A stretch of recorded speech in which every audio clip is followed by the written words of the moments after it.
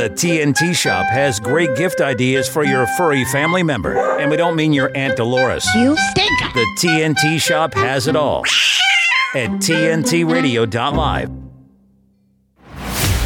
Examining the issues. This is Unleashed with Marc Morano on today's News Talk Radio, TNT.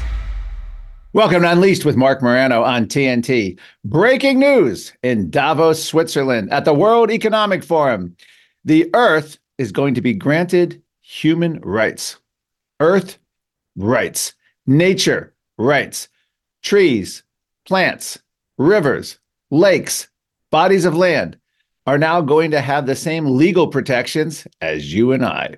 Let's go to clip 2, the World Economic Forum arguing for Earth human rights.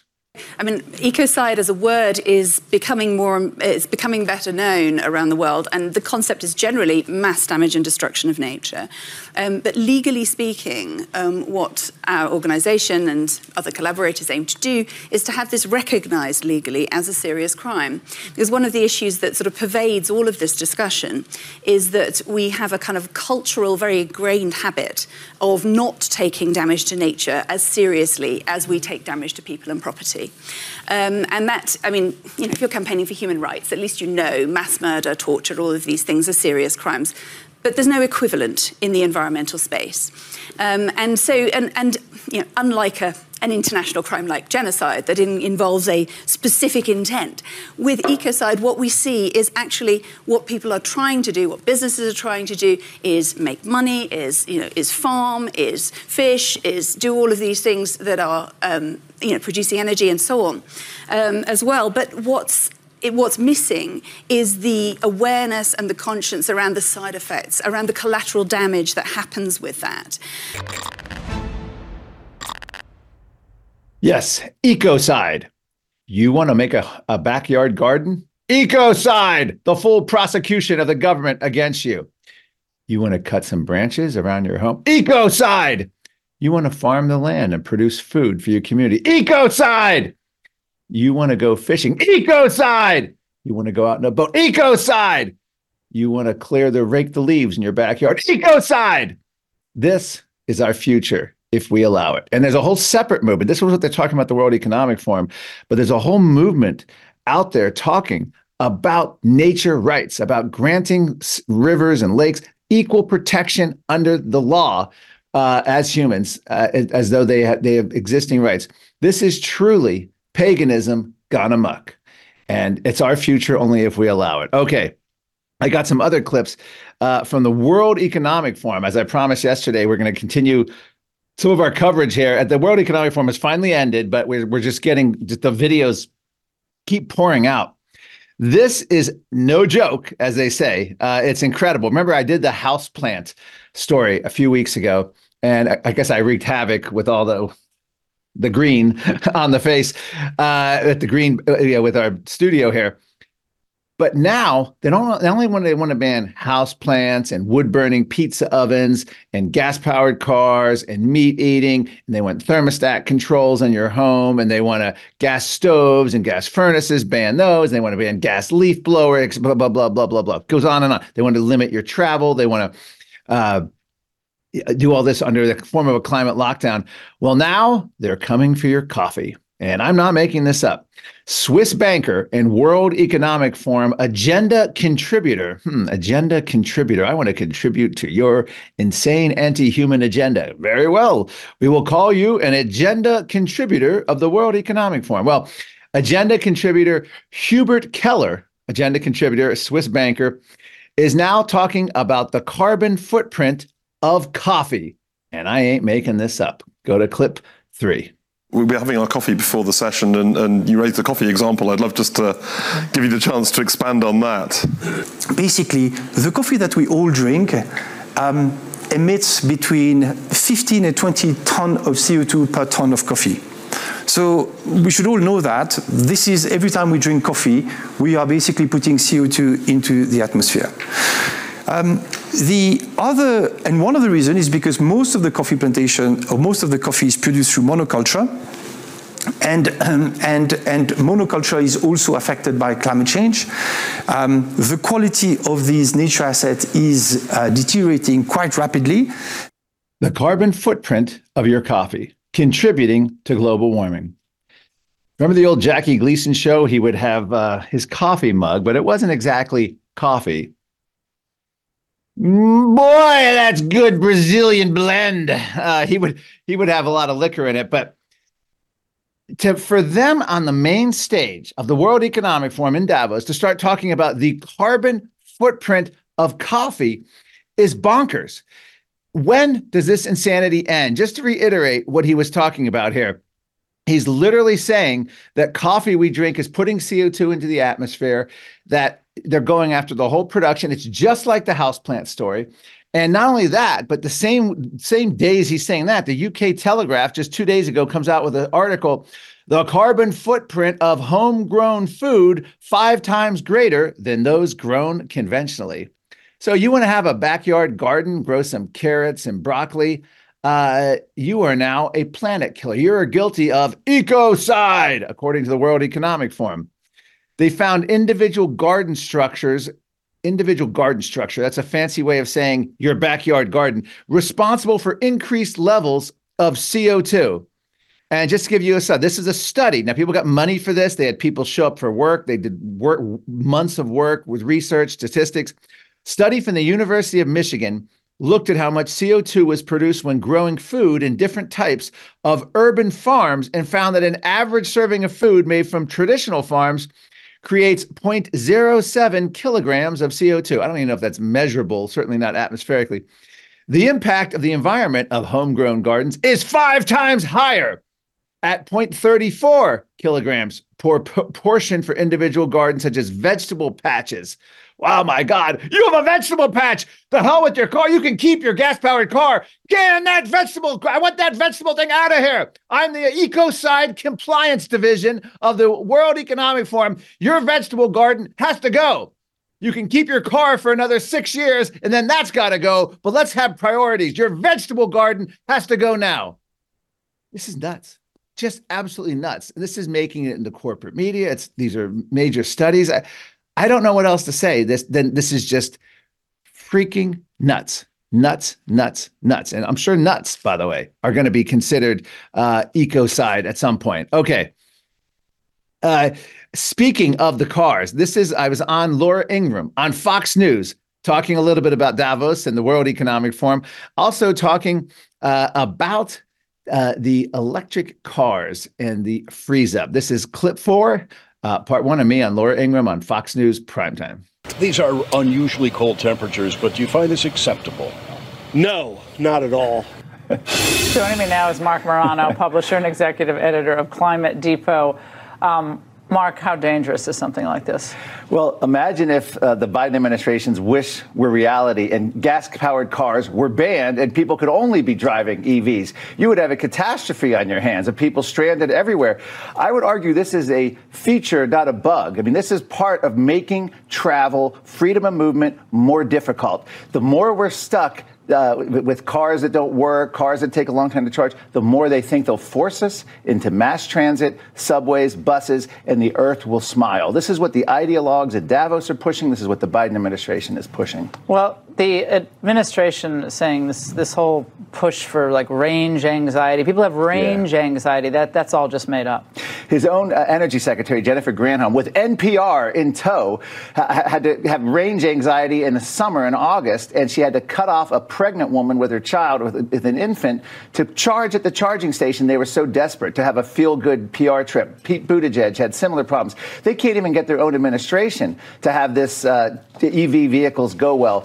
This is akin to what we saw in the old Soviet Union, particularly East Germany, I think of, with the Trabant, where the government said you can only have one government-approved car, the crappy East German Trabant, which we had a waiting list for 10 years. And now fast forward, the once free West Europe, United States, Canada, we're emulating that insane stuff Trump we was laugh totally about. right. Trump was totally right when he looked at those auto workers and he said, this deal, yeah, whatever, but they're putting you out of business. This EV thing is going to put you out of business. Was it Trump's 2013 tweet about global warming invented to help China? China is now passing Japan as the #1 global exporter of cars, an invasion of Chinese cars, a Chinese maker. No, we're done. It's because they have the monopoly on EV. As I say, EVs dig the earth, and that's what China has a monopoly on.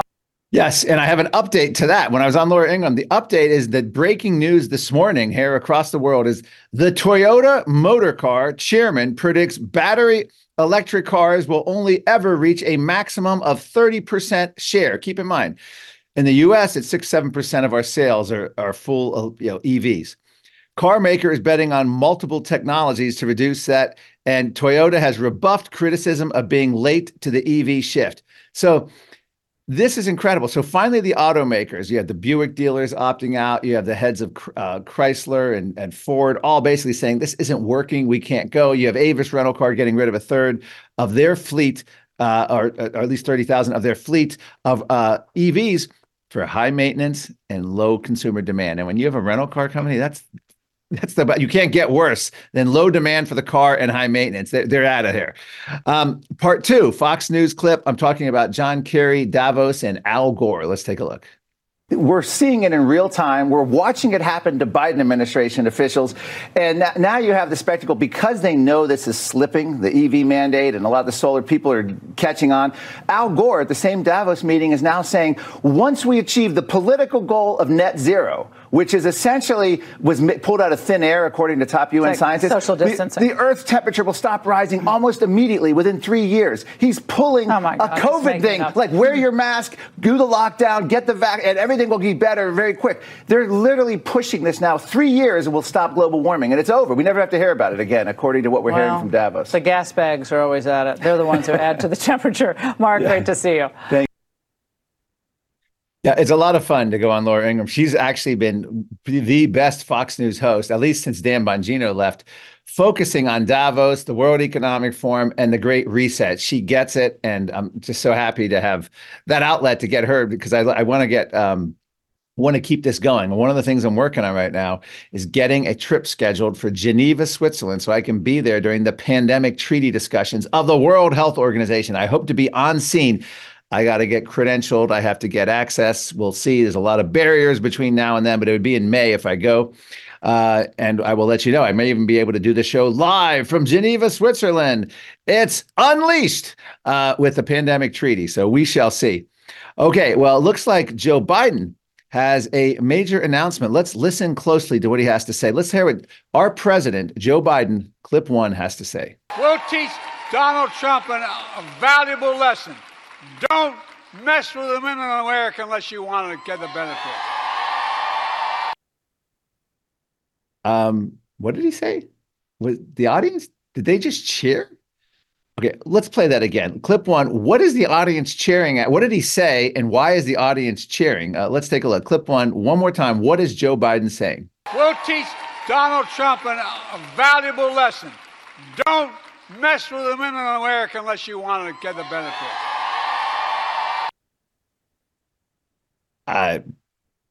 The audience seemed to love it. I mean, I don't know. It is English, I believe. Something about don't mess with the women of America, unleash, something about getting benefits. I don't know, but I just find that fascinating that we're going to have that. By the way, later joining us will be former Trump campaign official Marc Lotter, who will be joining us. And I think you'll really enjoy that. We're going to talk all things related to the 2024 campaign. And yes, it is now 2024, so we can talk about it more. I haven't really got into the horse race aspects of it a lot, but we'll get a deep dive in with him. Okay.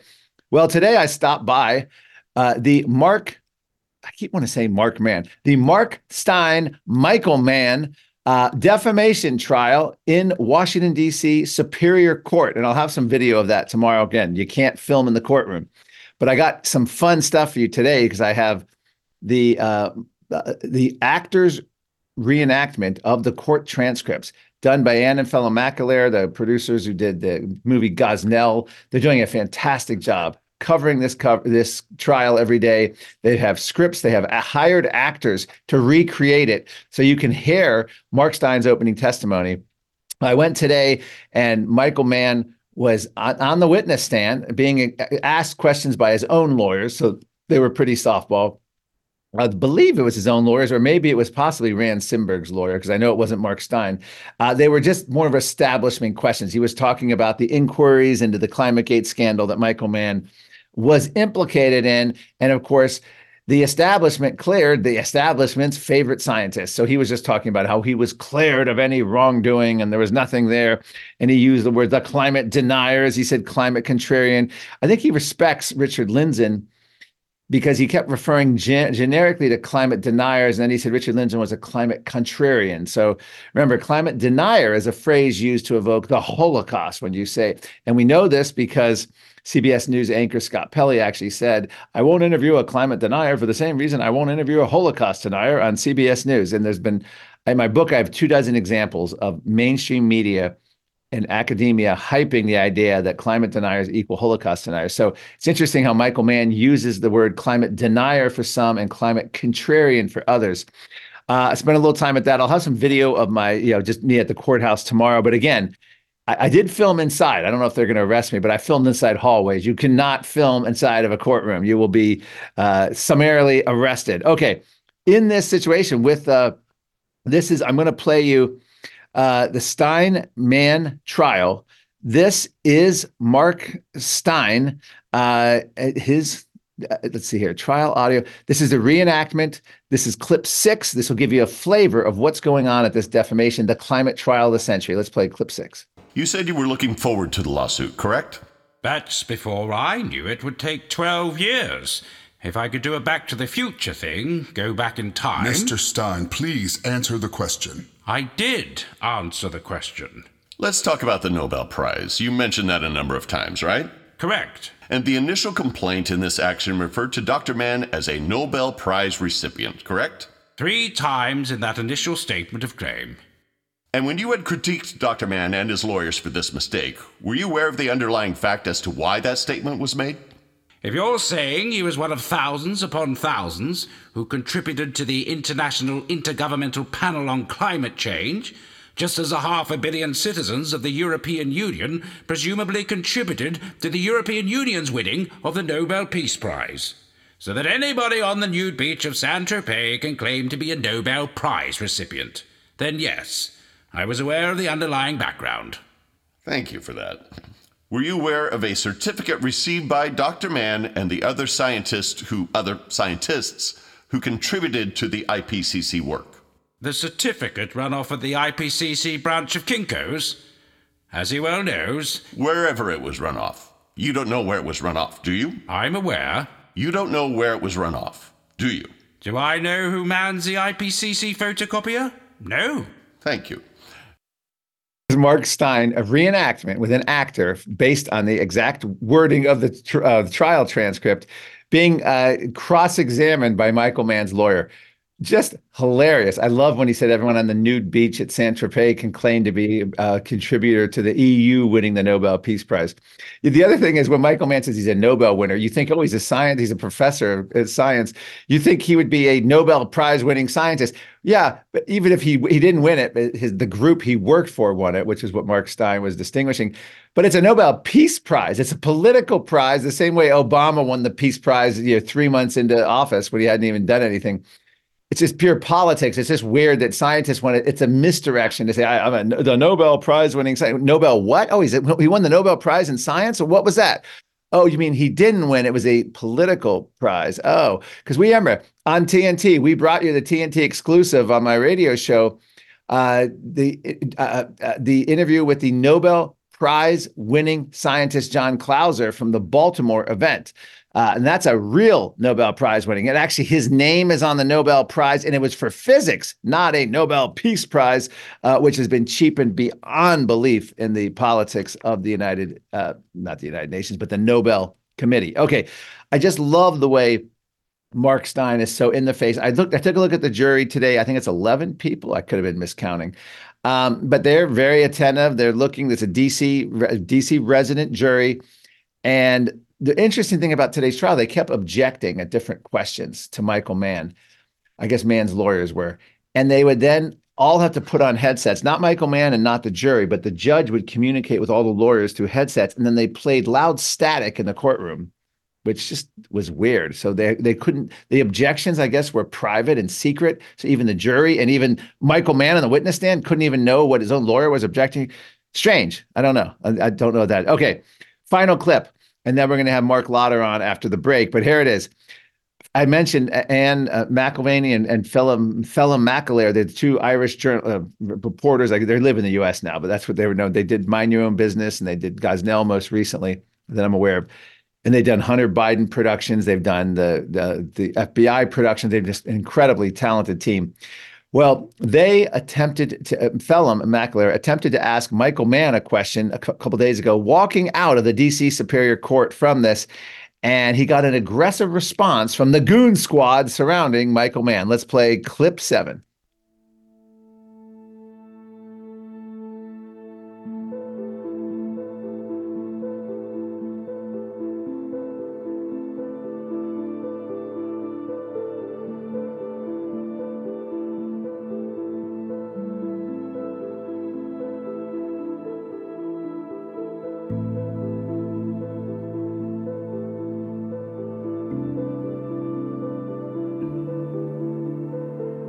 Dr. Mann, why did you say you had a hide to decline? Dr. Mann, why did you say you had a hide to decline? What was the decline you wanted to hide?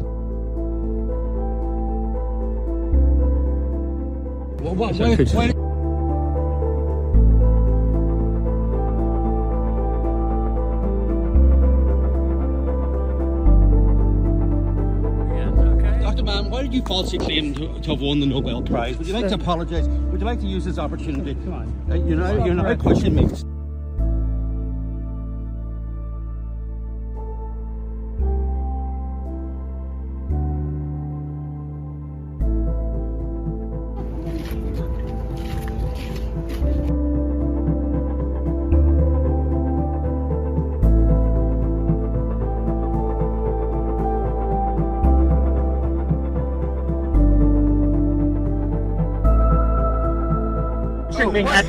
Stop pushing me now. Stop it, please. I will call the police if you don't stop pushing me. Stop it, Patrick. Let's just go. Stop it. Yes. Patrick.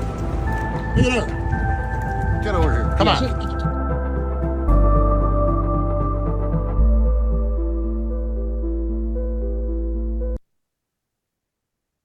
Well, for those of you who couldn't see, that was Mann's lawyers and security guards, or whatever you want to call them, just kept getting in the face of Phelim McAleer. This was on a public sidewalk, not inside the courthouse.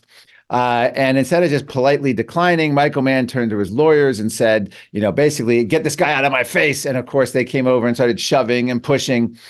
But I love to see it because Michael Mann, I was joking when the first time I went to the trial, I can't even imagine him agreeing or lowering himself to go through the courthouse security. It's similar to the airport. You got to take your laptop out. You got to empty all your pockets, take your jacket off. You got to go through the x-ray machine. They got to wand you. There's usually a long line, especially in the morning to get in the courthouse that I experienced today. And Michael Mann, I just can't see that he would lay himself. The last time the trial was there, he came at the last possible minute he shows up because he believes he's some kind of royal, noble family that doesn't have to be among the commoners. He's always given that impression that he's with the science and nothing he says or does can be questioned. Okay. That was a great update. I'll have more updates on that. And on Friday, I got Anne McElvaney, the half of the great team covering this Mark Steyn, Michael Mann trial. And she's going to be talking about active reenaction. She'll be joining us on TNT in an exclusive interview. Okay, when we come back, we're going to have Marc Lotter, the former special assistant to the president and press secretary to Vice President Mike Pence and director of strategic communications for Trump Pence. We're going to talk all things politics and media when we come back on TNT. This is Unleashed with Marc Morano. TNT's Timothy Shea. The race is essentially now Vivek Ramaswamy and Nikki Haley. Ron DeSantis will be pulling his hat from the ring next. And the issue, as always, is why is Nikki taking so much of the left's money? Well, maybe this will give you a little insight. She credits Hillary Clinton with inspiring her to enter politics, having attended a women's leadership summit at which Hillary spoke. And Nikki said, and I quote, "I then had to decide whether I was a Republican or Democrat." See, Nikki has no core beliefs other than doing whatever her globalist masters, paymasters, want her to say. The Reckoning with Timothy Shea on today's News Talk, TNT. My name's Stacy, I'm 57, and I was adopted in 2020. We were adopted in 2019. And we were adopted in 2021. We had a house, and it sounds crazy, but it wasn't a home. The one thing that Jake and Emma brought is it became a home. When I met Dakota, he had just turned 14. You weren't there for the first this and the first that. I missed the first words, but we got a lot of other firsts. Watching her say, "Oh my God, I cannot believe I got my license." And she's like, "I passed." And I'm like, girl. See them grow. It is... They chose to love us. They didn't have to. They chose us. Family. You and you. Kids in the middle. What I thought was a complete life was nowhere near complete, but it is now. Learn about adopting a teen from foster care. You can't imagine the reward. Visit adoptuskids.org. Many pollution sources can affect the air you breathe, from power plants and vehicles to dust and wildfires. Knowing more about local air quality can help you protect your health. If you're thinking about buying an air sensor, EPA has a series of videos to help you get the most out of it. Learn how EPA collects and uses regulatory data, how EPA communicates health messaging, and how to interpret the readings from your sensor. Visit epa.gov/air-sensor-toolbox. Caution. You are about to hear today's News Talk and the voice of freedom. That's what this country's all about. TNT Radio. Welcome back to Unleashed with Marc Morano on TNT. We're joined now with Marc Lotter. He's with the American First Policy Institute, but he's also the former special assistant to the president and press secretary to Vice President Mike Pence. He's a former Trump campaign official. Welcome to the program, Marc. Thank you. Always good to be with another great Mark with a C. That's right. Yeah, I bet you get a lot of misspellings. Okay. Just a few. Let's talk. First of all, let's talk about President Trump. When he announced in 2015, I guess it was 2015, he came down that escalator. I remember at the time thinking, that's the guy I want because he was an FU to the system. And I love that idea. And I loved it was cheered him on throughout his whole presidency. My only quibble with Trump, it turns out, was during COVID. I just wish he had done something with Fauci. I wish he hadn't done the national declaration. I wish he hadn't. And Deborah Birx, and they admit that they duped him on the 10 days to flatten the spread. That was where I just felt like the day he did that declaration and the 2 weeks to flatten the curve was the day he seeded his whole campaign for re-election, unfortunately. But I just thought he was the most unique president. I looked back at all the Republican nominees from George H.W. Bush to Bob Dole to George W. Bush to McCain to Romney. And then I looked at other Republicans and said, how in the world you have a problem with Trump and yet you liked all these other guys? I mean, Trump was head and shoulders above them. And he was a risk. I understand that there were parts of me that thought he would turn into an establishment Republican because he wanted to be liked. But maybe it's just that he turned into, I thought, an amazing president. And now, first of all, just tell us about how you got involved with the Trump-Pence campaign and what you ended up doing for them. Yeah, well, I joined the campaign with then Governor Pence when he became the nominee for vice president and served as his press secretary on the 2016 campaign. And then during most of the first year of the White House, about 9-10 months into the first year, I still remember distinctly Sarah Sanders and Hope Hicks coming to me and saying that they needed me to do more television, more radio, and It's hard to do when you're the vice president's press secretary, and it's not often done by vice presidential press secretaries. So we made the decision to move me over to what would become later the campaign, so I could continue to be kind of an outside voice, but with inside knowledge on what was going on. And then when the campaign formally stood up in January 2019, then I was Director of Strategic Communications and continued on that role through Election Day. Wow. I mean, did you have a sense at the time how unique your position was in terms of the president and the presidency you were serving, the Trump-Pence?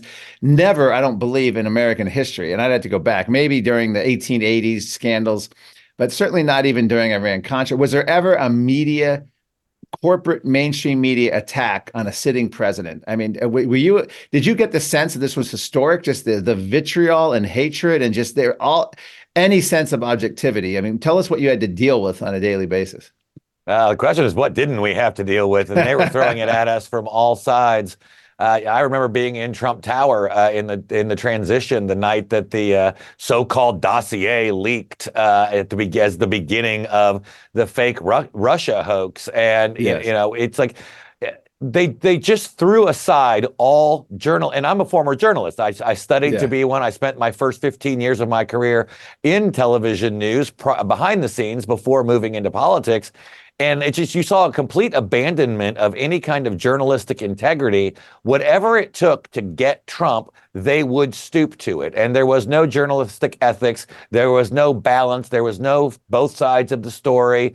They would even suspend, needing multiple sources to be able to get these stories out. Just so they could try to get Trump. And even to this day, when you confront them with it, they don't think they did anything wrong. They still think that they are doing the people's business when they basically hide Joe Biden, hide the scandals of Hunter Biden, and continue to think that Trump is a threat to democracy. And it just goes to show you, the same people that claim to be defenders of democracy are the ones defending taking someone's name off the ballot, defending supposedly journalistic outlets that no longer decide to show the leading candidate for president in Donald Trump during his speeches. They'll tell you what he said and explain what he actually meant. That's not how democracy works. They don't actually trust the people, and in a democracy, to make the right decision, so they're going to have to force feed that decision upon us, and whatever they have to do, they're willing to do. I mean, when you work there, give us an insight. Like, was it the most stressful office, or were people just we have nothing to lose because we're under such unprecedented attacks? I'm talking about the media aspect of it. Was it just like every day you'd wake up and you couldn't believe it, and it was like stressed out and it was like overwhelming? Or did you feed? It seemed like President Trump himself fed off the attacks. Did the staff, did people like you, did other people in the communication staff, did they feed off of it, or were they drinking hard liquor every day to cope? I'm being facetious when I say that. Well, maybe not. At least after hours. No, you do feed off of his energy because going into it. I mean, when I woke up, before, very early in the morning when it's still dark outside, and start reading the day's news, looking at the day's schedule, and you can already see the narrative that's coming out in the early morning hours and in the morning shows of what the news cycle was going to be today. But after a while, you also can start hearing in the back of your head what the president's going to want you to say. You can already hear how the president, when we see him, is going to come in and say he wants to attack back. And so you kind of feed off of it. And then obviously, to a certain extent, you also realize the best way we can actually win is go out and do our jobs. Go out and cut taxes, make energy dependent, dominant, secure the border, do all of these things that the American people elected him to do is the best revenge we could ever have. And we figured eventually they would get with the plan. They didn't. But I do think the American people do, because I think that's what you're seeing in these results, both in Iowa last night, in New Hampshire. And when you look ahead to the way the polls say, the people are willing, they want the America First policies back because they worked. Yeah, I was a volunteer on 1992 on Pat Buchanan's presidential campaign. He challenged George H.W. Bush in New Hampshire, and he almost won that New Hampshire primary. But what I remember as a media person, the most shocking thing at the time, this was 1992, I guess February, late January, February. I can't remember a guy's name, but there was someone on his campaign, an advisor, who had shared a platform with some far right, maybe it was a neo-Nazi, I don't know what it was. I think it was Larry Pratt. Larry Pratt was the guy. Anyway, the point is, every other candidate in American history would have, seemingly, at least modern history, would have thrown that guy overboard. Instead, Pat Buchanan is like, he shared one stage. This guy I've known my whole life. He's not going anywhere. I'm not firing him. And there's this whole drumbeat. Well, I always were like, wow, I really thought that was novel and unique. Well, then Donald Trump came along. And his whole idea was double down, double down. It's almost like he said, if you find that offensive or you're outraged by that, wait till I do this and wait till I tell you that. How did you, as I said earlier, you woke up and you had to do your battle. But in the media, when you have that president who's willing to double down and just in the face of the media, instead of cowering, it was, first of all, just as an outsider, it was so refreshing. I want to thank you for your work. Thank you, President Trump, the whole Trump-Pence administration, because it never been done had Republicans fought back the way Donald Trump did. And it was just stand up and cheer moments. He didn't take it.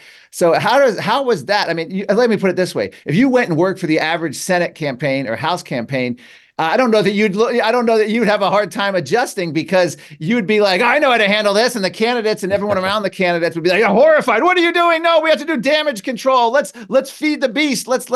How did you, that's a big shift. Cause that's, when I came up to media and communications, it was always about damage control, minimizing it, some level of pandering to the reporters, not in the Trump administration. Tell us the difference there.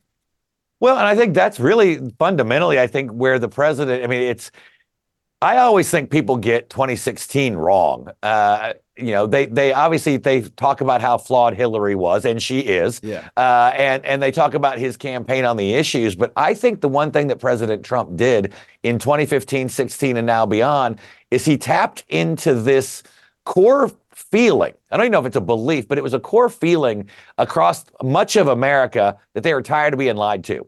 They'd been lied to by presidents and presidential candidates of both parties since the early 90s, late 80s, that we're going to get tough with China. We're going to deal with immigration. We're going to move the embassy in Israel to Jerusalem. Yes. We're going to fix NAFTA. We're going to fight for your manufacturing jobs. And the voters would vote. They would send these people to office, and then they'd sit there and do nothing. And year after year, decade after decade. And I think the American people finally said, enough. We're done with all these politicians. I want a guy whose most famous line to date was, you're fired.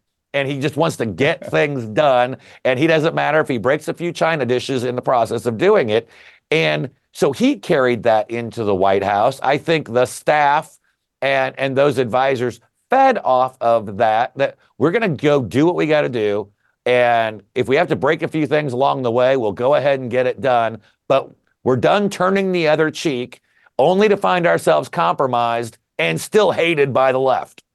Because no matter what you do, you'll compromise with them, you'll hope you'll get along, and they'll still attack you and still hate you. There's this general sense that the media permanently shifted when Trump was elected. And you hear this, and I want to get your analysis of this. Do you think it's true that the media basically said we can never now allow anyone like Trump ever to be elected? We built this guy up. Not only do we have to destroy him, but we have to now do mass censorship and self-selection of reporters on a scale we've never done in order to prevent anyone like Trump or his views from ascending.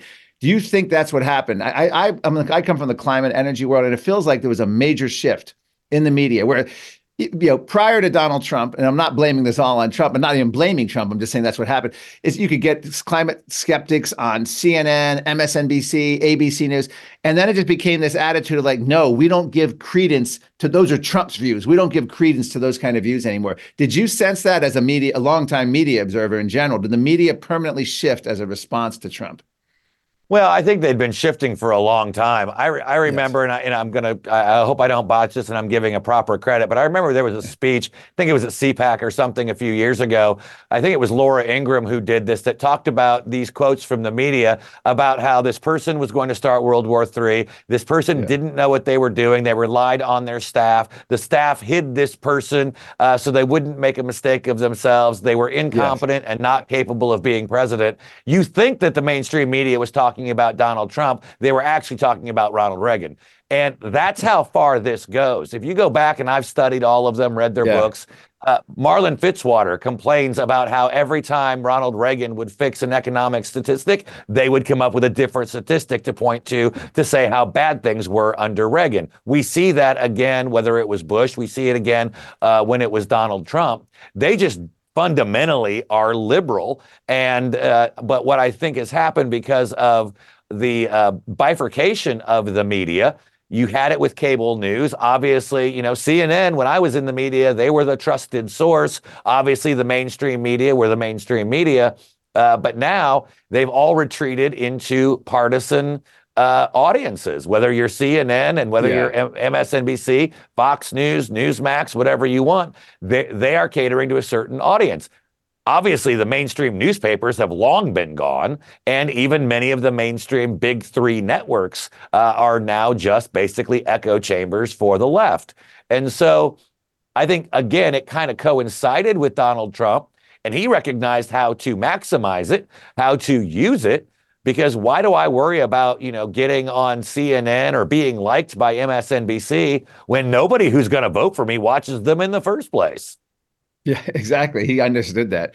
All right, we got to take a break. We're talking with Marc Lotter, a former Trump campaign official and of the America First Policy Institute. We'll be right back. I want to play you a clip of Joe Biden. I want you to tell me what he said and why the audience is cheering when we come back. We'll be right back on TNT. I'm CAL FIRE Battalion Chief Isaac Sanchez, and normally we like to provide you with tips on how to keep yourselves and your family safe during wildfires. But given the historic impacts that the weather has had on our state this year, we would like to provide you with tips on how to keep yourself safe during extreme weather. If you reside in an area susceptible to flooding, please take the necessary steps to prepare to evacuate if advised. Make sure you've identified at least 2 exit routes out of your neighborhood, as one of them may be blocked or flooded. As the weather develops, remember to check in on vulnerable neighbors and family members. They may need additional time to prepare for evacuation. And just like during a wildfire, if you feel unsafe, please evacuate. You don't have to wait for the order to come. Keep an emergency go bag ready in case you need to evacuate. And always remember to plan for the safety of your pets as well. If you must leave, never drive around roadblocks. It can take as little as 12 inches of water to sweep your vehicle away. And always remember the mantra, turn around, don't drown. Be aware of first responders working in highly impacted areas, especially on the roads. For additional safety tips and updates on CAL FIRE activities, follow us on social media or visit fire.ca.gov.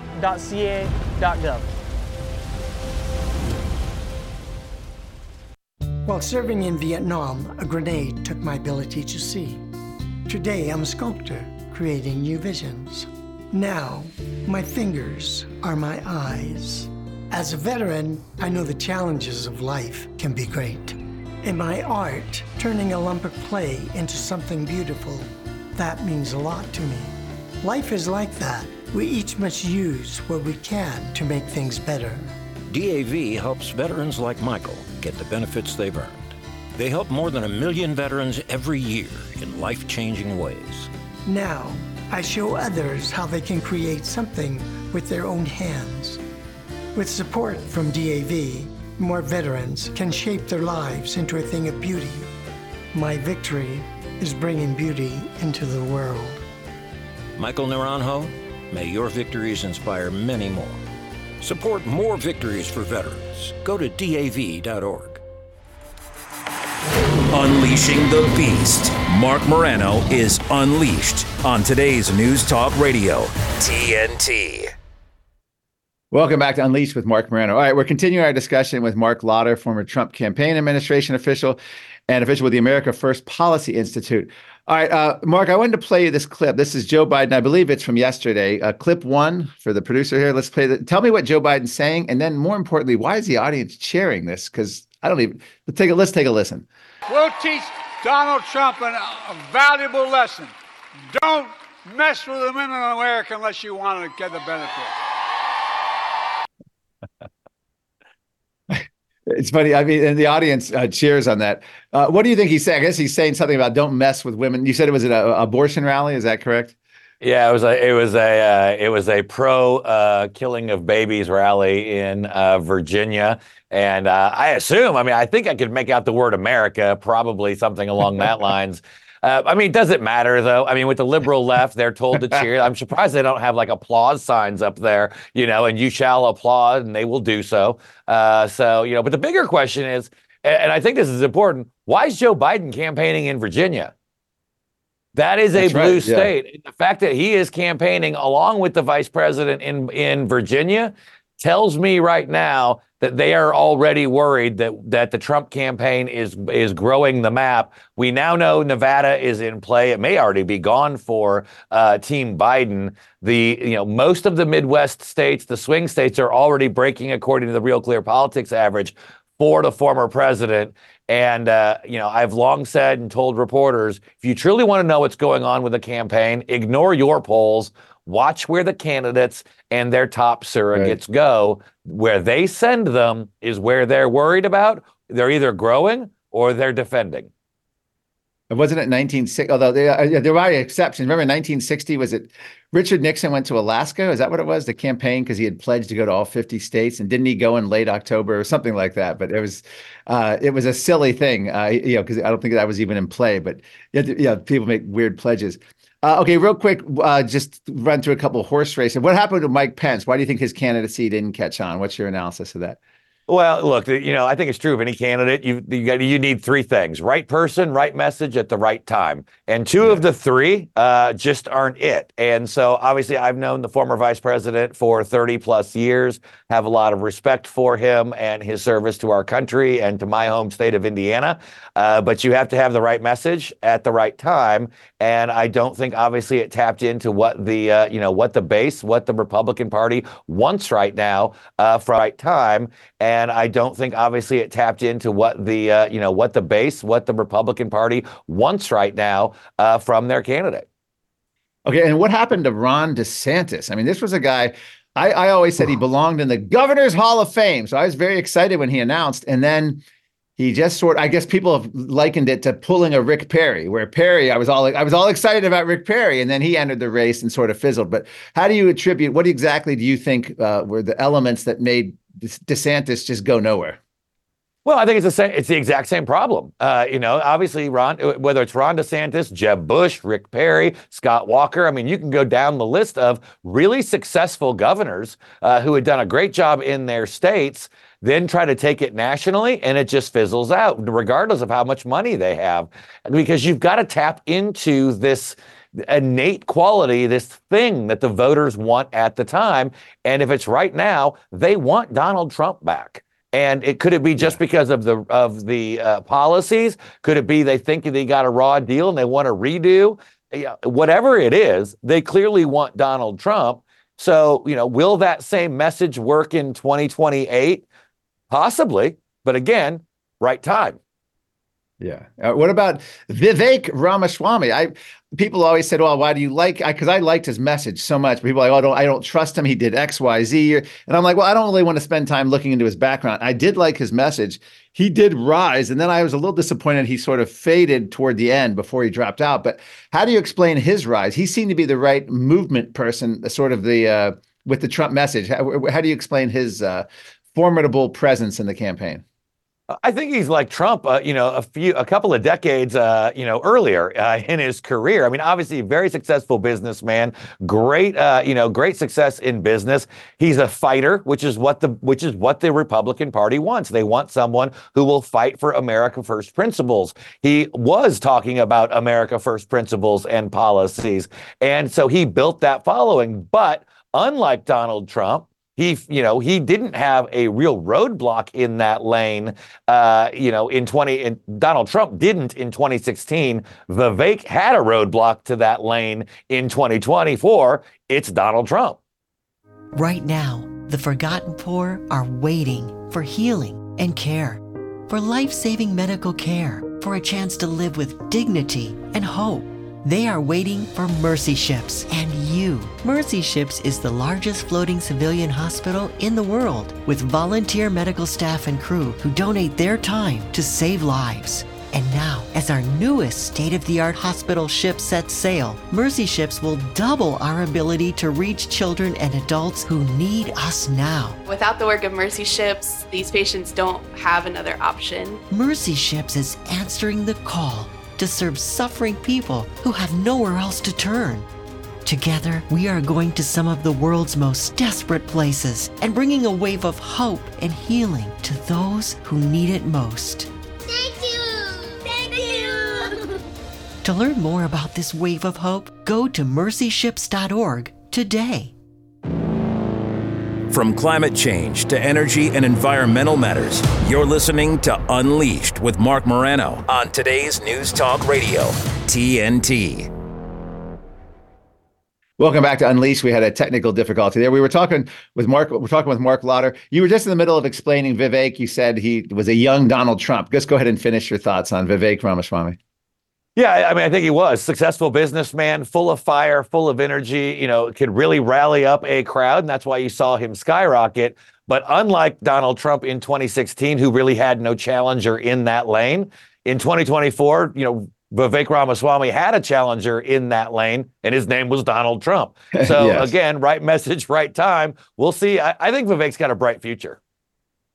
All right. And what about Nikki Haley? How do you analyze her? She seems to be the establishment's first and only choice at this point now, obviously. Do you see her?